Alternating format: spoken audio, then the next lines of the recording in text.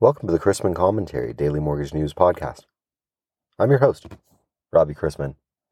Topics on today's episode include bank and credit union performance, my interview with Black Knight's Frank Poiesz on the current regulatory environment and what parts of the origination cycle AI will likely benefit first, and how housing is driving the economy. Thanks to today's podcast sponsor, Vizio Lending. Vizio is the nation's premier lender for buy and hold investors with over $2.5 billion closed loans for single-family rental properties, including vacation rentals. Vizio is fast, simple, and dependable when it comes to financing rental properties. They believe time is money and strive to be upfront and consistent about their qualifications. Using a simple DSCR rather than a complicated NOI calculation, there are no tax returns or personal financial statements, and their pricing is set, so you always know your rate. Learn more, including about Vizio's top-notch broker program, at www.viziolending.com. Anytime the same news story contains words like FHFA, socialism, Congress, and credit scores, everyone takes notice. People are taking notice of bank and credit union performance in this environment as well. Unlike non-depository lenders, they're faring okay in this environment. Personnel can be shifted to other channels within the company, such as auto loans, credit cards, or customer service. They generally have a different set of concerns than independent mortgage banks. For example, how does the referral process work and who's compensated along the way? How are potential non-mortgage customers identified? How are marketing expenses handled? Like, does the mortgage arm of the bank do its own marketing? How are management costs allocated? What's the reporting structure, such as who does mortgage report to and how? Are mortgage employees actively trained on other bank channels, such as auto lending or credit card work? IMBs, of course, must compete with bank and CU comp structures, which often involve a salary. Let's say $5,000 per month plus commissions, let's say 50 basis points. For today's interview, I wanted to welcome back to the show Black Knight's Frank Poiesz to talk about the current regulatory environment and what parts of the origination cycle AI will likely benefit first. He's Business Strategy Director, Managing Product Development for Black Knight's Origination Technologies Division, responsible for its digital origination products and the company's artificial intelligence platform, Ava. A mortgage banking innovator with a 30-plus year history of delivering technology solutions, Frank has expertise in origination, sales, operations, and capital markets. In addition to executive leadership in mortgage tech and banking, Frank has designed and implemented production systems for large and small financial institutions.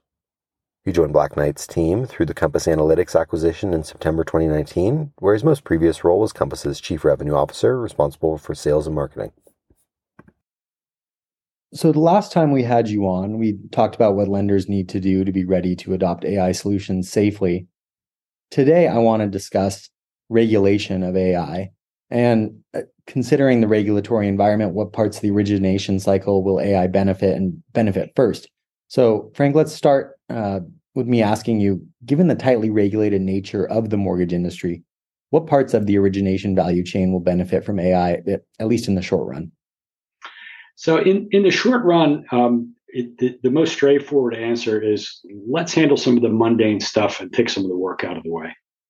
I mentioned in past editions of this podcast that we at Black Knight have been using AI and machine learning a great deal in the domain of document processing. Being able to classify documents. Lenders get hundreds of documents per loan application, and being able to process those and extract data from those without humans having to touch them is of enormous value, especially when that data can be really, really well leveraged inside a great LOS. So are there things that we can do beyond that kind of mundane? Well, absolutely. There's a ton of data. The amount of data that we gather as an industry for our consumer as well as for the lender community, the process information, when decisions are made, when work happens, all can be used to significantly improve workflow. And using AI technology, deep learning, which is a kind of machine learning, we really have the ability to understand how to improve processes and to look for trouble before it happens so that we can give consumers a better user experience. There are many other applications that start to create a little bit of concern in terms of the regulatory environment, but that I think we should explore as an industry, especially as regulators start to mature their perspective. Things like the ability to have bots support consumers directly, while customer service bots are fairly common. Using them to talk with lenders about the important parts of their lending choices, things like pricing and eligibility, and things like helping them to get through the mortgage application process more smoothly, are a little bit troublesome only because we don't know where bias could possibly be introduced when we're talking directly to a consumer. But there's tremendous opportunities for providing 24/7 support to consumers who are online, and AI is an important component of that kind of solution. So, and then the other things that we think are going to be really great solutions are ones that are inward facing, providing tools to your team. If you watch the stories recently about ChatGPT with its ability to do things like write software or answer emails, the ability to accelerate work internally without directly affecting consumers is also going to provide tremendous benefits. It certainly seems like the ability to leverage data and accurate data at that is really setting apart companies that are profitable from those that aren't this year.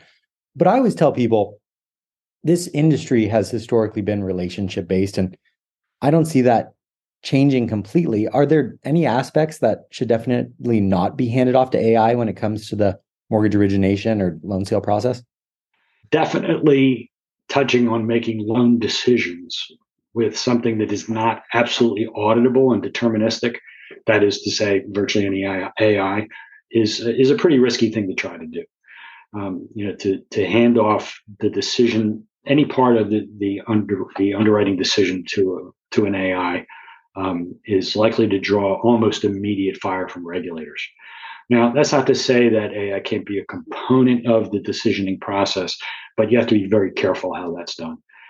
So I would definitely not, even if I was a bank not making agency loans, if I was making portfolio loans, if I was doing home equity loans, I still would stay away from using an AI to make any decisions. To be honest, it's quite frankly not even necessary. So I think that's an area where everybody has to stay away.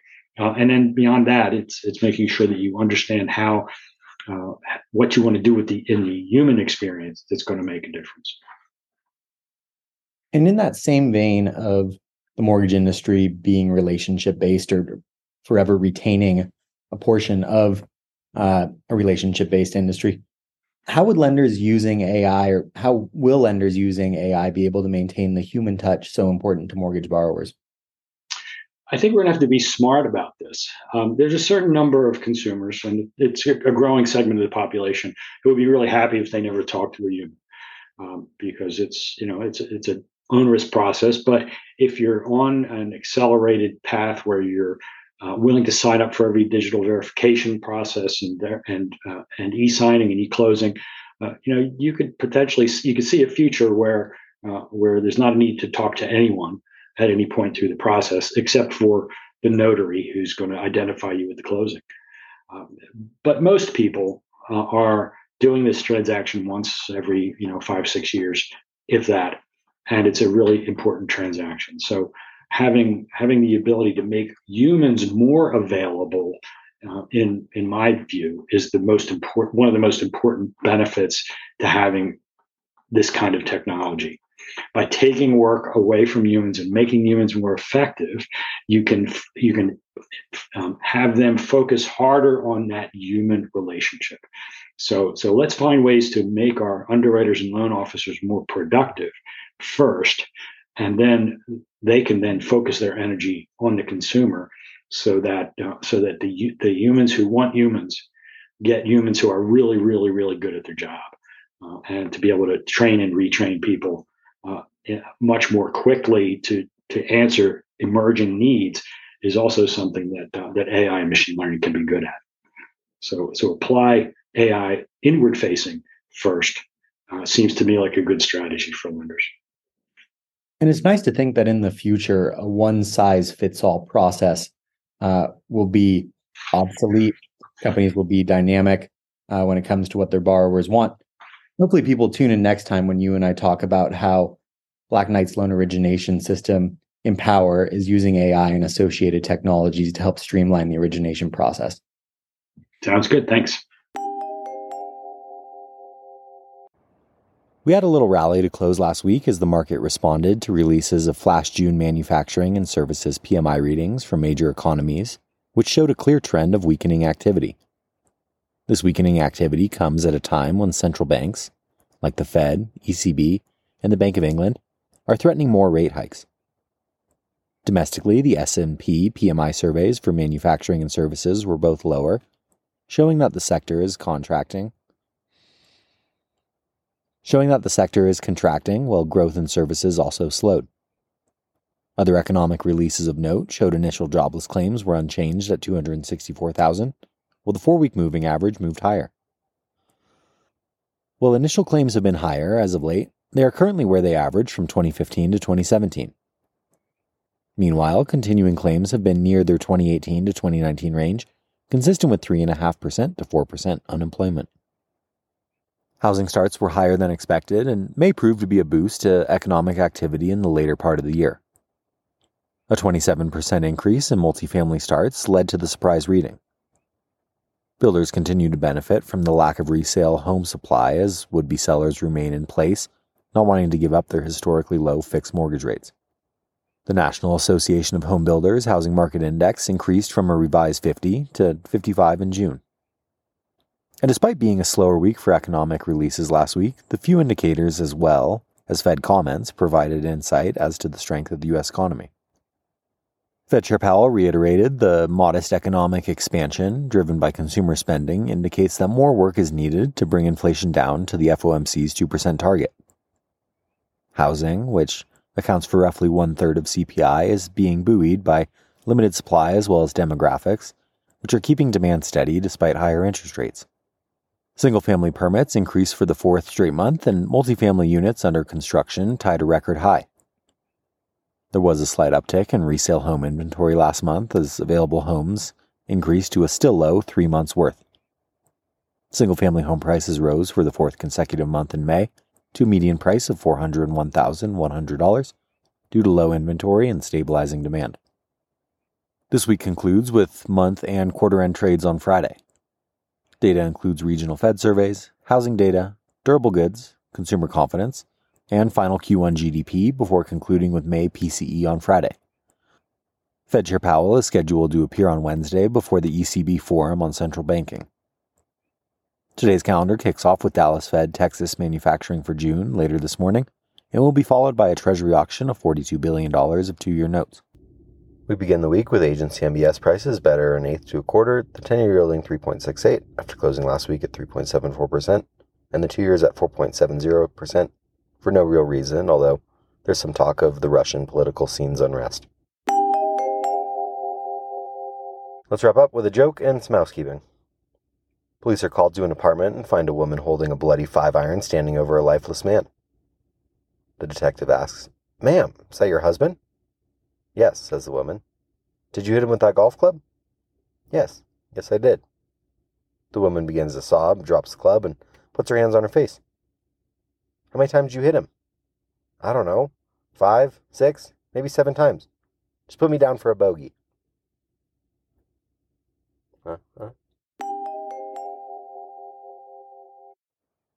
Thanks again to today's sponsor, Visio Lending. Visio has originated over 14,000 DSCR loans for long and short-term rental properties. They offer qualifications based on DSCR rather than personal DTI, so no tax returns or complicated NOI calculations. Through their top-rated broker program, Visio brokers can earn up to 5%. Learn more at visiolending.com.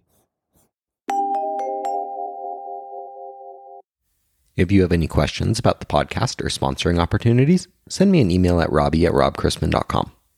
Visit robchrisman.com for more information on our industry partners, access to archived commentaries, and how to subscribe to the daily mortgage news and commentary.